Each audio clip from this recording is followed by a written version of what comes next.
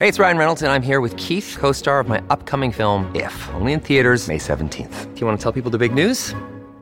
All right, I'll do it. Sign up now and you'll get unlimited for $15 a month and 6 months of Paramount Plus Essential Plan on us. MintMobile.com/switch. Upfront payment of $45 equivalent to $15 per month. Unlimited over 40 gigabytes per month. Face lower speeds. Videos at 480p. Active Mint customers by 531.24 get 6 months of Paramount Plus Essential Plan. Auto renews after 6 months. Offer ends May 31st, 2024. Separate Paramount Plus registration required. Terms and conditions apply if rated PG. Families have a lot going on. Let Ollie help manage the mental load with new cognitive help supplements for everyone 4 and up, like delicious Lolly Focus Pops or Lolly Mellow Pops for kids. And for parents, try 3 new Brainy Chews to help you focus, chill out, or get energized. Find these cognitive health buddies for the whole fam at ollie.com. That's OLLY.com. These statements have not been evaluated by the Food and Drug Administration. This product is not intended to diagnose, treat, cure, or prevent any disease. Another day is here, and you're ready for it. What to wear? Check. Breakfast, lunch, and dinner? Check. Planning for what's next and how to save for it? That's where Bank of America can help. For your financial to-dos, Bank of America has experts ready to help get you closer to your goals. Get started at one of our local financial centers or 24/7 in our mobile banking app. Find a location near you at bankofamerica.com/talktous. What would you like the power to do? Mobile banking requires downloading the app and is only available for select devices. Message and data rates may apply. Bank of America N.A., member FDIC. Welcome to the New Books Network. Welcome to New Books in Women's History, a podcast channel on the New Books Network. I'm your host, Jane Semeka, professor of history at Brookdale Community College. We are recording this episode on Veterans Day, and it's fitting that we are discussing the Cold War. Today, we'll be talking to Tanya L. Roth about her book, Her Cold War, published by University of North Carolina Press. Dr. Roth, welcome to the show. Thank you for having me. I'm so excited that we can talk about this, have this conversation on Veterans Day in particular. Dr. Roth, I wonder if we could begin the interview by you sharing a little bit about yourself. Yes, I'd be happy to. So I have my PhD in history from the Washington University in St. Louis, and I'm not a college professor. I know most new books, especially academic books, come from college professors, but I teach high school at a private school in St. Louis. I went there right after my PhD. It's been a fantastic place for me these last 10 years. I get to teach 9th grade, 10th grade. I've added 7th grade, which for me, I think has been a really big part of helping me get to this point of writing this book, that having the space these last 10 years to think about history in different ways and different levels and how we tell history. This is definitely a fundamentally different book than it would have been 10 years ago. But I live in the St. Louis area with my husband and my 8-year-old son. And I'm pretty much a history geek who also reads a lot and watches Doctor Who. So I have to throw that in there. That's great. How did you come to write Her Cold War? This was when I finished my degree, and I walked out the final year already with this job in hand. And a lot of people said to me, "Oh, you're never going to write your book." I said, "Oh no, I'm writing the book."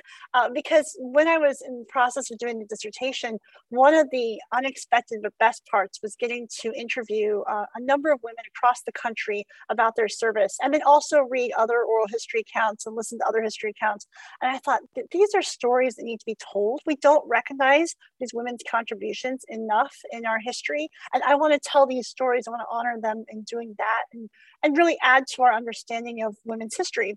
So I always had it as something I wanted to do. The longer piece of it is that I kind of fell into the topic as an undergraduate, thought it was just like a year-long project. I was doing World War I at the time. And then I was like, well, what happened next? And I just couldn't let it go. That led me to graduate school. So it's kind of been an obsession in a way. But the big thing I think was making that decision 10 years ago to say, no, I'm going to do this. This is going to be a book that I write. And about 5 years ago, I started the revision process and looked into how to go about it. Not easy when you're teaching full-time, I mean, for anybody teaching full-time college or anywhere, but doing it around a young child and trying to figure out how to redo this without the same support network that I had in graduate school.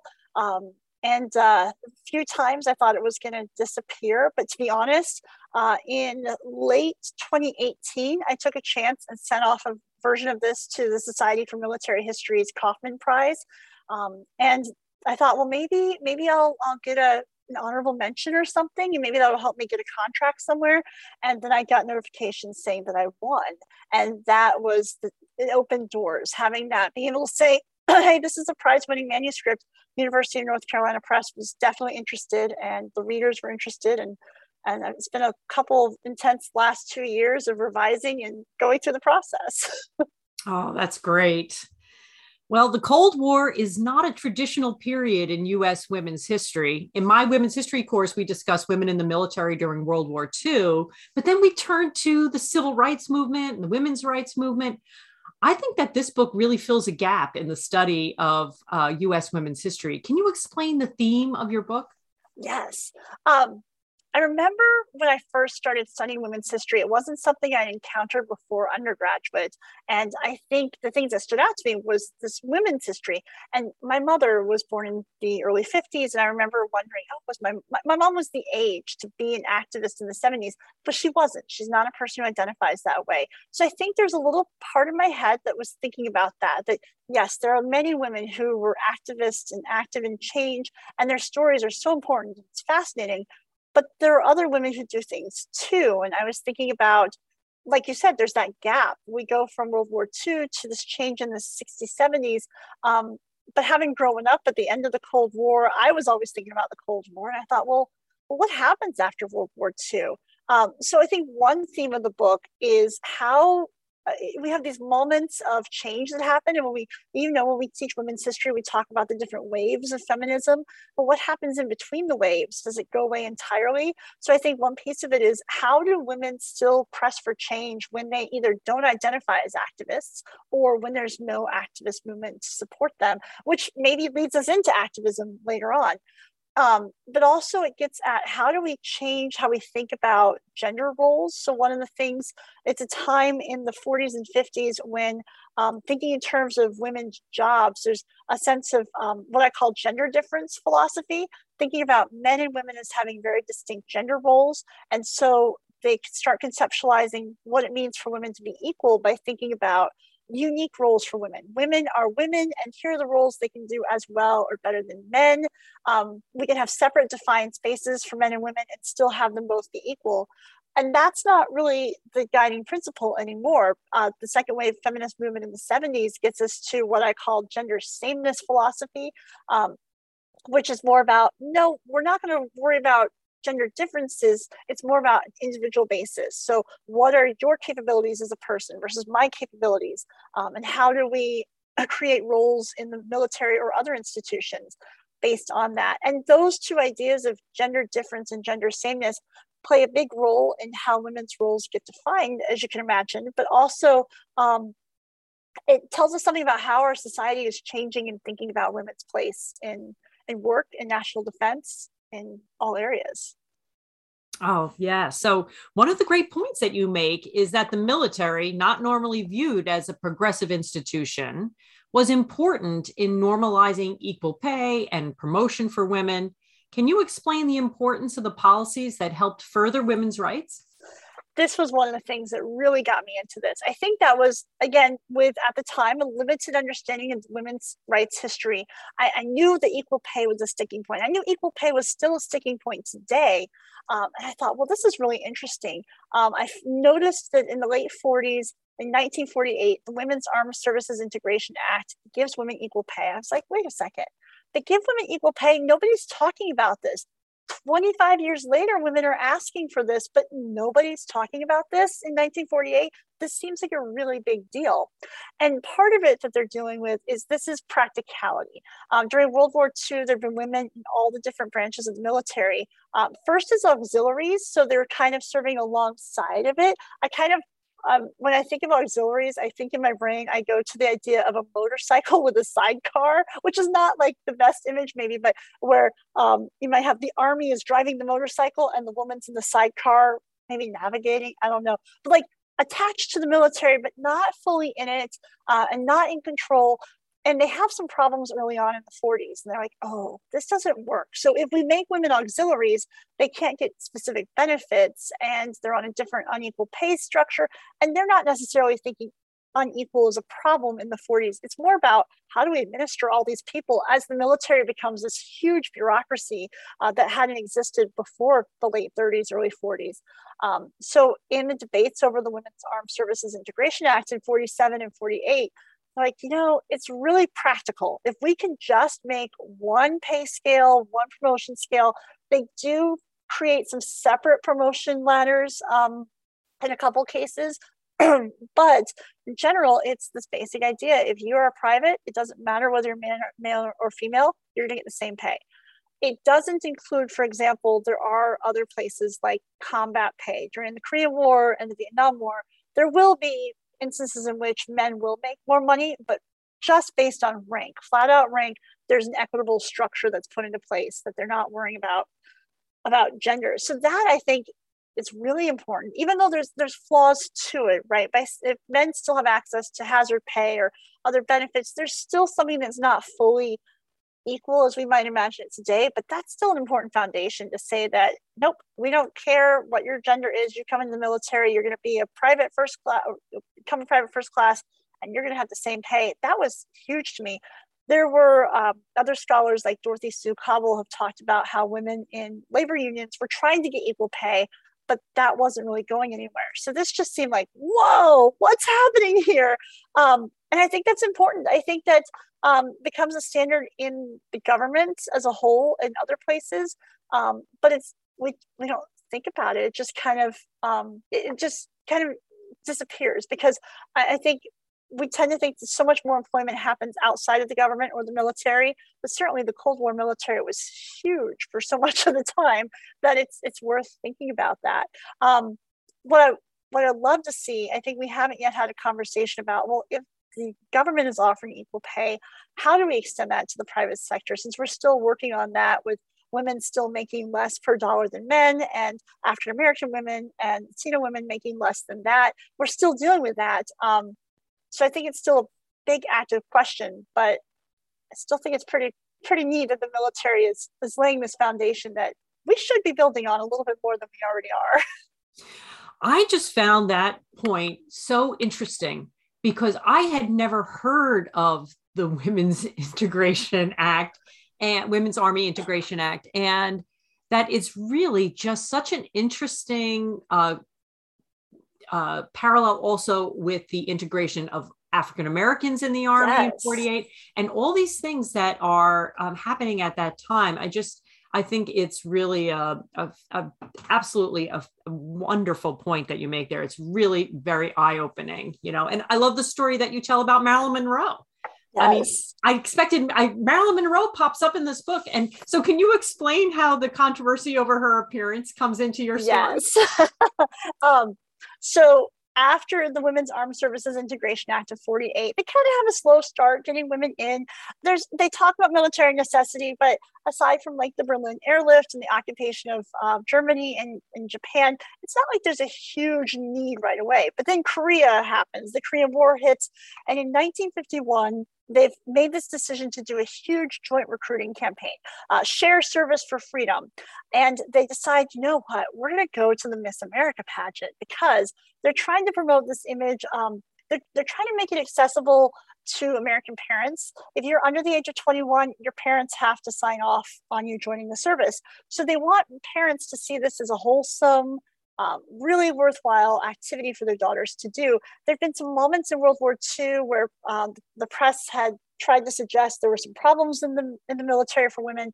They're trying to correct that. So it's this very refined image. They're always really, their hair always looks amazing. They look like they're in perfect makeup. They've got the hats. I think one of my favorite small little anecdotes is that the Marine Corps had a lipstick shade that matched the red on their hat, for example, which has nothing to do with anything but appearance. But it gives you a sense of how appearance really mattered to them. So Miss America, they're not thinking swimsuits, because that's not really at issue yet. They're thinking Miss America, it's community service, it's these women who represent the best of American womanhood.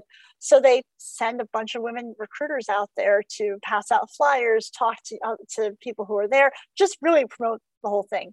Well, just so happens it's the first year that the pageant also decides to have not a moderator, but they use Marilyn Monroe as essentially their marshal, their grand marshal for the parade that they have and some other events. And Marilyn Monroe is up and coming starlet at the time. She's starting to make big news. There's a really great clip on YouTube of just the parade with her in a car waving. There's no sound, but you can see her going down the street in the car.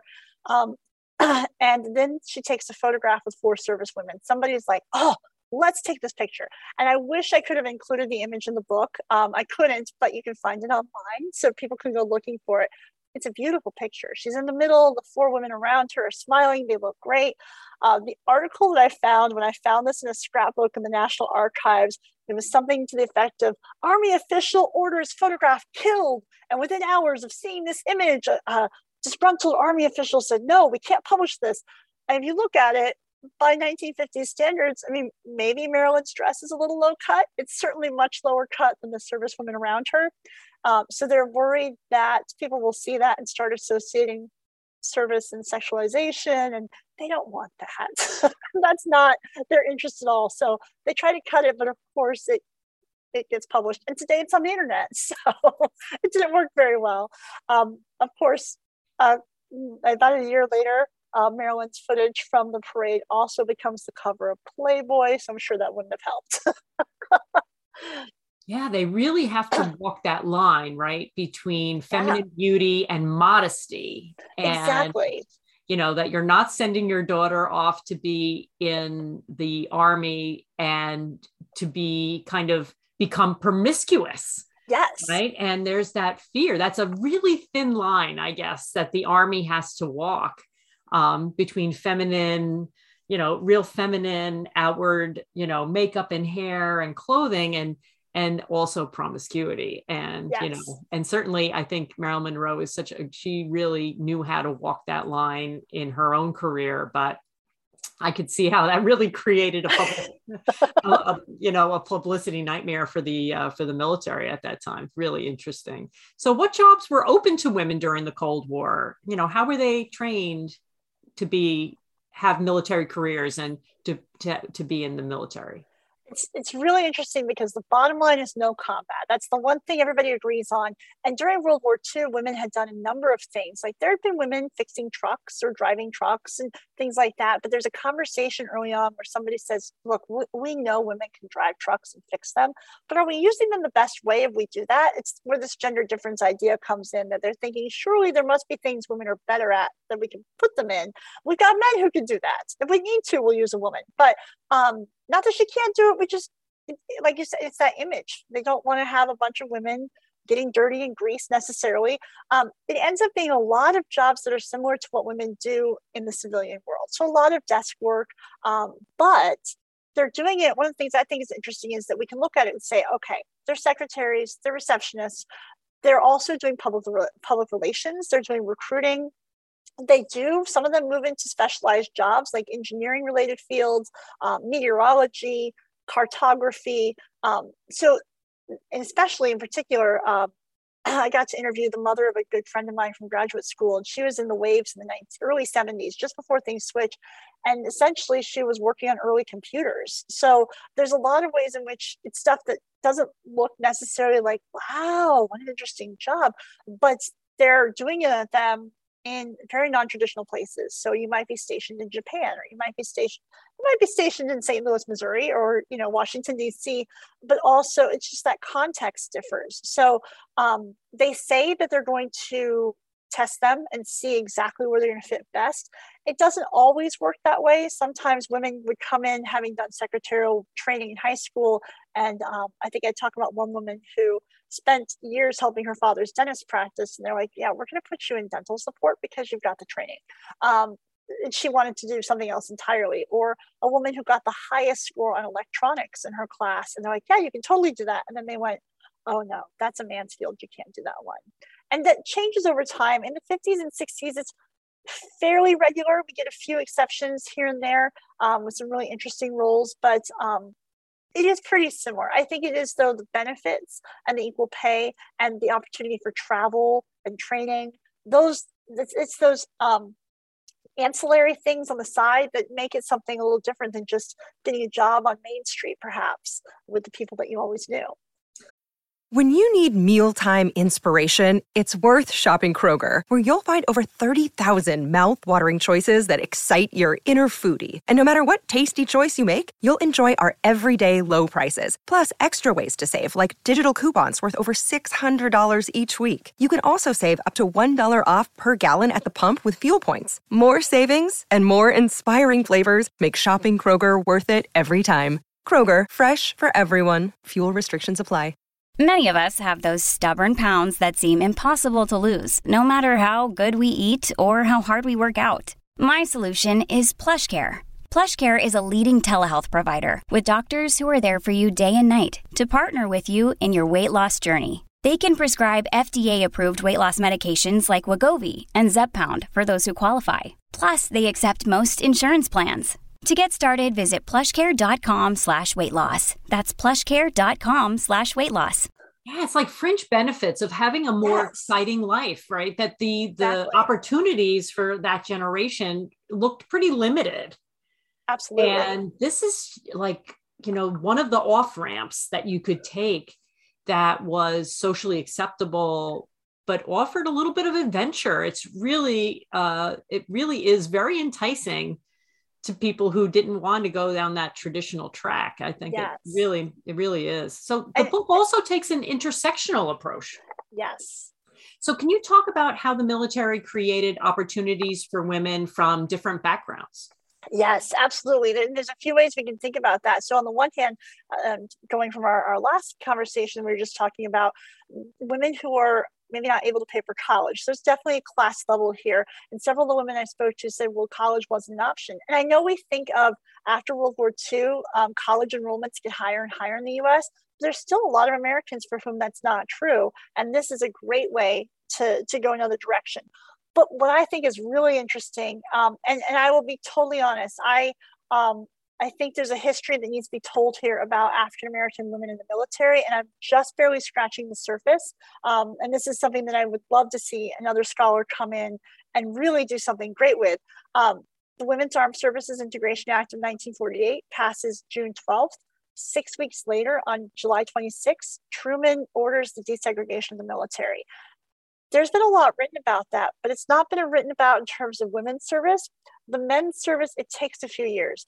Executive order was very intentional. This was a Congress that was not going to work with a Democrat. They were not going to desegregate the military. They barely let women in. So they're not thinking radically. Truman's executive order lays the groundwork, but it will take a while for men to be desegregated through the Korean War. But the women's services, the Air Force is just starting out. It's just begun in 1947, 1948. They're almost always integrated. Now, numbers of Black women and minority women are very small. The Women's Army Corps by 1950 or thereabouts is integrated, and the same with the Navy. The Women Marines, I think in 1949, have their first African-American recruits, and they are living side by side. Now, the Women Marines actually, for their first group of recruits at boot camps as well, let's arrange the women geographically rather than by name. They are worried about, the assumption is that the African-American women are coming from the North, which they are. And what if you have Southern recruits, what's going to happen there?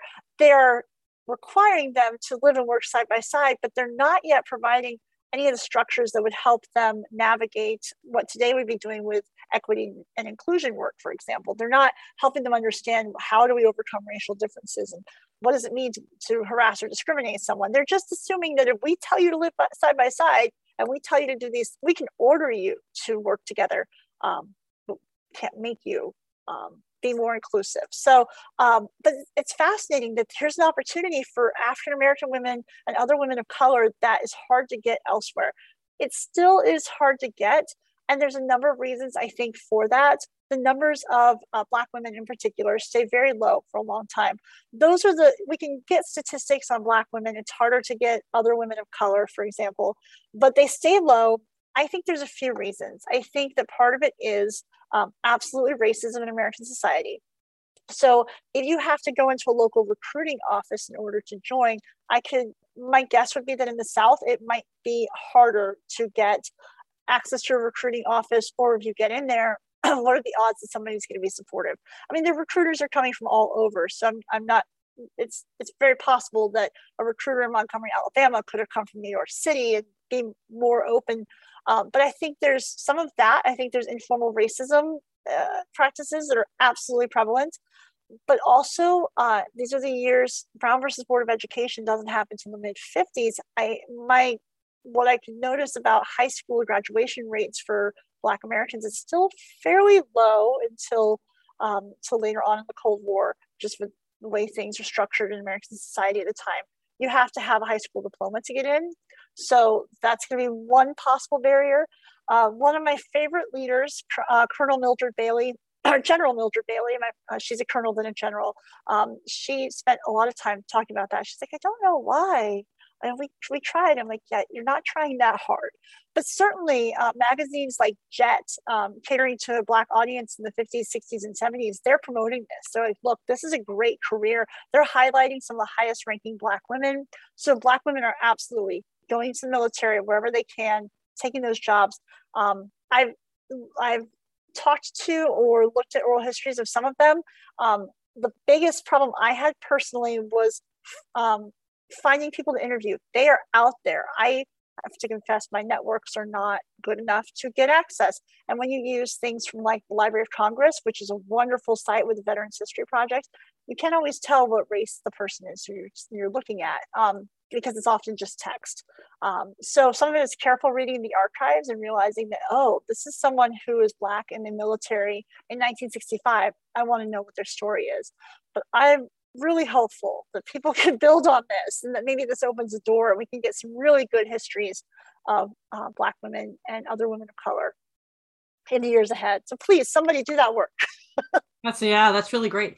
How about women who are lesbians in the military? And this kind of goes back to our other conversation about what's acceptable, right? They don't want women to be too promiscuous, but they're also very aware that they're creating a feminine space in a masculine institution. Like, oh no, what if the lesbians all come? That's totally inappropriate at the time from a military perspective, because lesbianism at the time is still classified as psychiatrically deviant, totally unacceptable. If you are a homosexual man or woman, you're going to be discharged dishonorably, you're done. So they're watching for it. And I was building on some of the work of Margot Canaday, whose book looks at how the military constructed lesbianism in the 1950s. They don't really know what lesbianism is as part of her argument. And that leads to witch hunts in the early 50s in particular, where they're trying to find out what's going on. Are there illicit relationships happening between women who are here? They're trying to prevent lesbians from entering the military, but they don't actually know how to do that. They can't just look at somebody and go, oh, that's a lesbian. They're really going off of assumptions that a lesbian is going to look a certain way, and they're often wrong, which is surprising for them. They're like, oh, we would never guess. But they also make a lot of wrong assumptions as well. So there's a lot of efforts to ensure that they have not accidentally recruited the wrong kind of woman. And yet it's definitely not foolproof. And I think that's another area too, where we do have oral histories and accounts from people who did serve, both men and women, during the 50s, 60s, 70s, and beyond. But certainly there is an underlying message that, no, you should not be here. And we do not want you here. And we will do what we can to get you out of here if we catch you. Mm-hmm. Mm-hmm. Yeah. So was marriage and motherhood an obstacle to women who entered military careers? Yes. It's really interesting because during World War II, if you were a mother or a wife, it was less of an obstacle, and having young children, certainly. But after the war, it pretty much becomes that you need to be a single woman in order to join the military. This changes over time, but at least in the first 5 to 10 years, you have to be a single woman. And they keep saying during the Women's Armed Services Integration Act discussions, like, well, we want to be able to discharge women for pregnancy or for other reasons.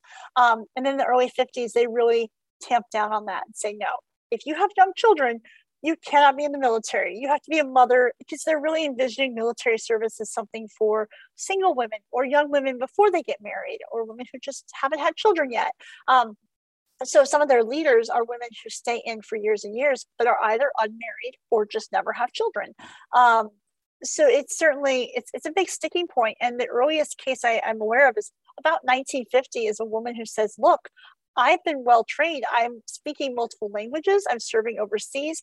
Why are you telling me I have to leave? Because I can be a mother and a service member. And they're like, no, we don't think so. So there's an executive order that gets added on in the early 50s, and it just gets a harder line. No, even if you adopt a child, or if you are a stepmother, so if you get married and you are a stepmother for a child that resides more than 30 days a year in your house, you're out. Now, flip side, if you're the dad, that doesn't matter. They presume that a serviceman who becomes widowed or divorced has family support. But if you're the mother or stepmother, it's not happening. And this won't change until the early 60s. They start granting waivers and saying, okay, well, you can stay, or you can stay. And in the 70s, they start to really change it. But it's still an issue today. For example, there's just an article last month in the Washington Post about a woman who at the Air Force Academy was pregnant while she was a student and had to literally pay to adopt her child out to her parents, and then pay to adopt her child back once she finished her education, which blew my mind. I knew it was a problem in the 60s and 70s, but I was not aware that we're still facing this issue today. Yeah, it's really interesting. I mean, because they really make a big investment in these women, training them. Yes. And you would think they would want to retain them. And it also, I guess, really affects women who are building up enough years for retirement and pension, right? I mean, yes. That's really a big part of your employment goals, right? It is really to get is. to retirement so that you get the pension. Exactly. And there's a lot of women who, I think they can get away with this for so long in the Cold War, because a lot of women come in for a year or 2 or 3. A fair number of them don't finish their service necessarily. They've got some turnover issues for various reasons, but the women who do stay, you don't want to lose them. So Jordine von Wontock in the Navy in the early 70s, she's been in the military for more than a decade. Her husband's in the military, and they get pregnant. And she goes to the Navy and says, look, you have trained me and I have had a career and I am this close to retirement. And they say, well, okay, you can stay, but you have to retire on your first eligible date of retirement. Fortunately for her, by the time she reaches that date, they've changed all the policies, and she serves till her daughter's in high school in the 80s, which I think is just fantastic. I mean, that's pioneering right there. Yeah. She waits them out. Yes, it was great. She waited it out. Yeah, that's really great. Yeah. So I'm still hopeful that the Equal Rights Amendment will become the 28th Amendment. And you talk about the ERA in Her Cold War. So what impact does it have on your story? I think this is the decade when everything changes. And that ends up being, I think, arguably the last third of the book. I'm looking at, the way I envision it is the last third of the book is how are changes outside the military combining with efforts to change inside the military, and how does it all kind of explode in these possibilities? Because the 70s really, if we want to get really close to like where did the change really happen, the 70s really shift us to a military that looks more familiar today. And the ERA, I think, is huge, or at least the specter of the ERA. That's the thing that has military leaders going, what are we doing right? What are we doing wrong? So you've got pressure from women in the 60s and the early 70s, but then there's other things happening. So for example, 1973, the Supreme Court rules in Frontero versus Richardson, which I love not only because Frontero was in the military and she was fighting for spousal benefits, because the policy said if you're in the military, your husband cannot be considered a dependent for benefit purposes. If he'd been a wife, absolutely would have benefits, but they had never granted male spouses benefits unless you could prove that he was dependent on you for more than half of his support. So maybe if you were married to a disabled veteran, for example, or something like that, that they're making allowances for that. But otherwise, they're assuming the husband's the breadwinner. And in 73, the Supreme Court rules in this case, which was Ruth Bader Ginsburg's first appearance at the Supreme Court, which is why it gets talked about in a lot of places and has become pretty remarkable. The court says, well, no, actually, you can't deny male spouses that because they're men and because women are the ones in the military. Not only do they change that rule, they also give back pay to or back benefits to all the women whose spouses should have had them for years. My favorite with that is General Mildred Bailey. By that time, she'd been serving since World War II. Her husband passed away in the 60s. she got back benefits even after his death. They for the years he had been alive. So that's a huge change, and maybe arguably influenced a little bit by the pressure from the Equal Rights Amendment. But within the military too, they're going, all right, this legislation is coming through, and it had been coming through before. The Equal Rights Amendment was not new, but it was getting this attention that had never really gotten it there before. And they start doing research. What's going to have to change? What will we have to do? And people outside, like the Yale Law Journal, is like, well, here's what's going to happen if the ERA passes. And they determine we're going to have to get rid of anything that's gender-based in terms of, limitations on women. They're not saying combat. They're not saying that they'll move women into combat. They're saying they're going to have to rethink how they justify who plays which role. And that now we will have to switch to this gender sameness approach, which will be more focused on what is this individual capable of. They're still, though, going to stick with this idea that, we think this could affect combat, but we're not going to go there quite yet. It causes the different women's components, as I call them, within the military to start dissolving. So they had administrative structures for women in the Navy and the Marine Corps and the Air Force. The directors of those in those roles, they all kind of dissolve. The women stay or they retire, and now it's all one military. The Women's Army Corps had been the biggest administrative structure, totally gone by 1978. They also decide by 1975, they're having discussions about putting women into the military academies. And the debates there, this is for combat leadership. Women can't be in combat. Why would they be combat leadership? This doesn't make sense. They're like, no, we can't deny this. There's a great piece from the testimonies where a representative, I think from Minnesota, says, I had these applicants for the Air Force Academy. Only one was a pilot, but she was a woman. So I couldn't accept her. Why am I having to say no to the only pilot who's actually applying to go to the Air Force Academy? So the Air Force Academy is open, and the ERA hadn't been ratified. It's still moving through the states. So they're making these changes in anticipation of what might come, not really knowing what might come. And it causes such a shift in how we understand the military. And I think that's when we start to see even more these sharp relief between, well, wait, how do you have men and women in here, but we're still going to say women can't do these things, but men can? I think maybe in some ways those issues just come to light even more as you get rid of other barriers. Yeah, it's interesting that they decide that they're going to get in front of the changes that are coming. Yes, and it really shows, an enormous degree of leadership on the part of the military in recognizing the kinds of reforms that they want to take in, and in order to be kind of a nimble and dynamic institution. Yeah. And I really do think that the impact of the service academies into, accepting women was an enormous change in American society. Oh, yeah, absolutely.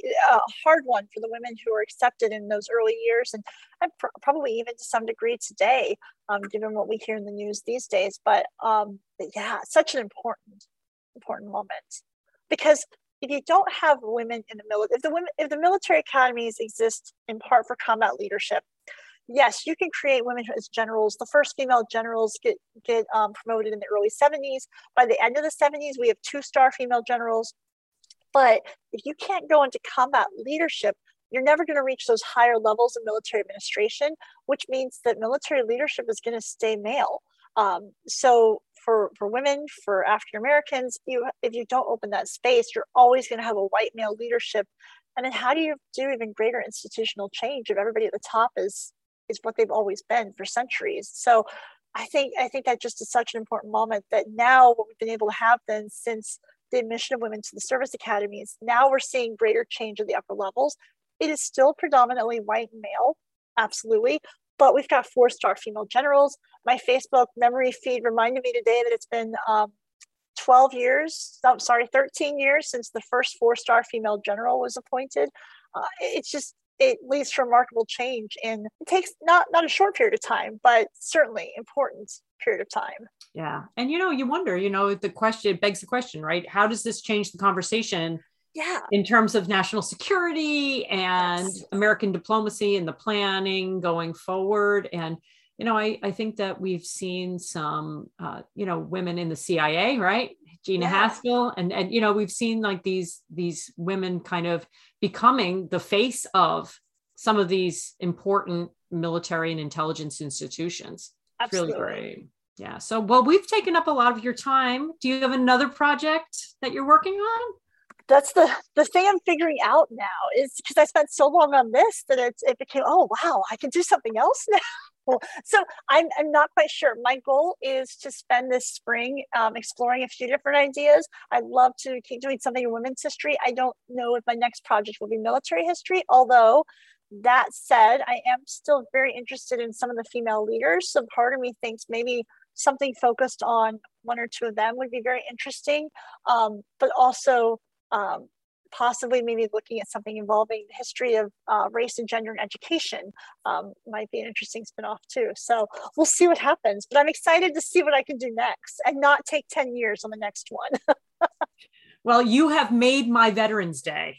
I feel like I have fully celebrated Veterans Day, having talked about women in the military during the Cold War. And I want to thank Tanya L. Roth for joining me on the show today. I really enjoyed her Cold War.